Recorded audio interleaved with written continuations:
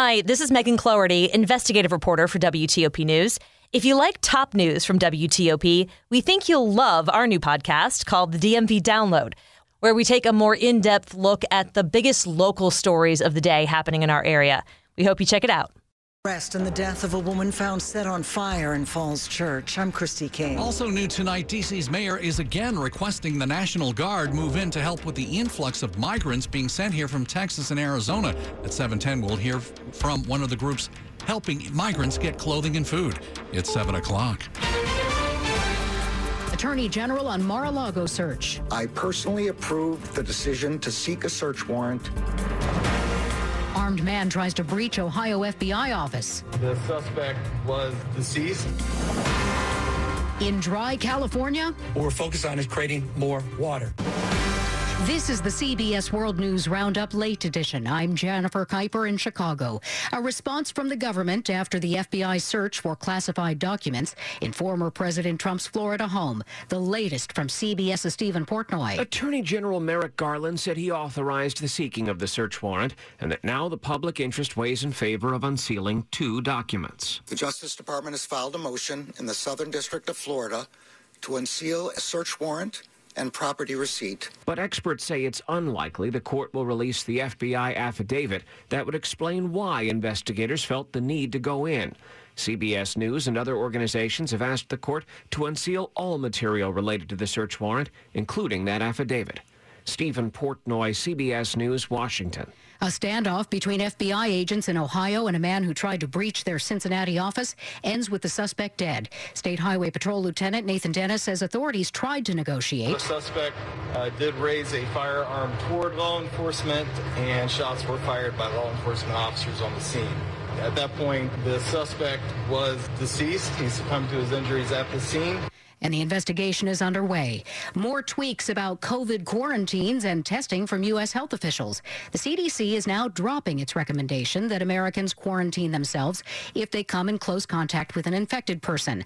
And CBS's Alexander Tin says feds now think the third time is the charm when it comes to those home COVID tests. Scientists found that using just 2 tests spaced 48 hours apart only yielded around 63% so-called sensitivity in picking up infections. But a third test 48 hours later improved that sensitivity to nearly 80%. California officials say they're trying to come up with ways to avoid an impending water crisis. CBS's Steve Futterman. California Governor Gavin Newsom says the forecasts do not look good. We will lose 10% of our water supply by 2040. He says action must be taken now. We have a renewed sense of urgency to address this issue head on. Newsom's proposing spending billions of dollars on projects like desalination plants. What we are focusing on is creating more supply. What we're focused on is creating more water. Another part of his plan is to make wastewater safe for drinking. Steve Futterman, CBS News, Los Angeles. Stocks end mixed on Wall Street. The Dow closed up 27 points. The Nasdaq fell 75. Now this. Presented by Rocket Mortgage. Whether you're looking to purchase a new home or refinance yours, Rocket Mortgage can help you get there. For home loan solutions that fit your life, Rocket can. 7:03 on this Thursday evening, August 11th, 2022. Rockville has 81 degrees, down to the 70s later.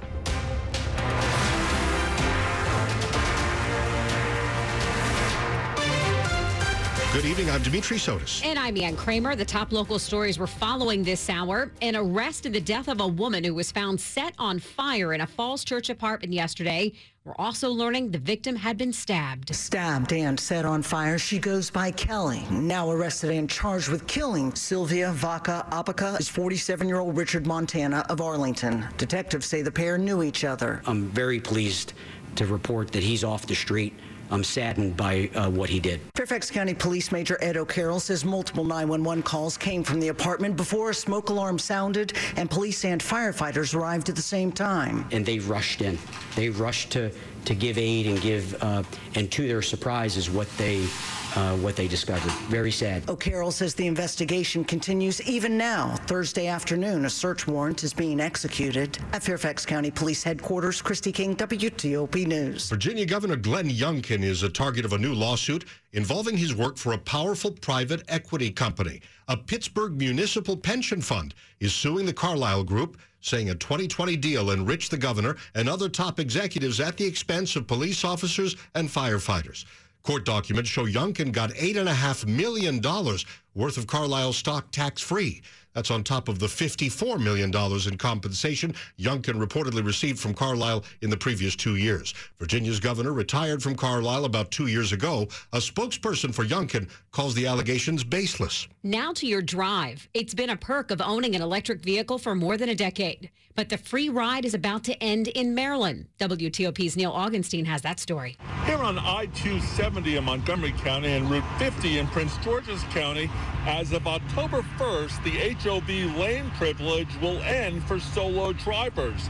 Until now, drivers of plug-in or hybrid vehicles titled and registered in Maryland could use the HOV lane regardless of the number of passengers. With EVs in high demand, Maryland's ending the privilege. In Virginia, that happened in 2019 for most cars with the clean special fuel license plates. But in Virginia, certain plug-in vehicles still have the exemption through September 2025. On I-270, Neil Augenstein, WTOP News. D.C. this evening has won a landmark judgment against a manufacturer of ghost guns. Polymer 80 was permanently barred from selling its untraceable firearms to district residents and ordered to pay more than $4 million in penalties for making misleading claims about the legality of its products.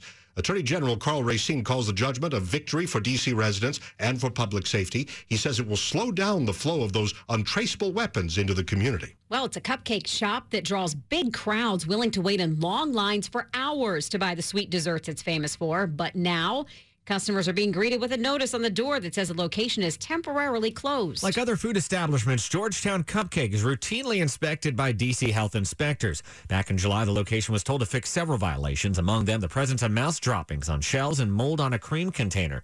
Then on Wednesday, inspectors returned to make sure those issues were fixed. They were, but one big one did remain. The shop didn't renew its business license. That expired back in November, so the order was given to shut the shop down. In an email to WTOP, Georgetown Cupcake says an administrative oversight is behind not renewing, and the paperwork is now filed, and it hopes to reopen the location soon. Mike Murillo, WTOP News. Right after traffic and weather, D.C.'s mayor is again demanding the National Guard come in to help the city deal with thousands of migrants being bussed here from Texas and Arizona. We will hear from one of the people and one of the organizations helping those new arrivals. Stay with us at 7:07. That's the third time you put an offer on a house you wanted, and the third time you lost to a cash buyer. Cash buyers win in this market. Of course, you could go through the time and hassle of selling your home and then looking for a temporary place to live, or you could simply go to Orchard.com. Orchard's Move First program turns you into a preferred cash buyer without needing to sell your home first.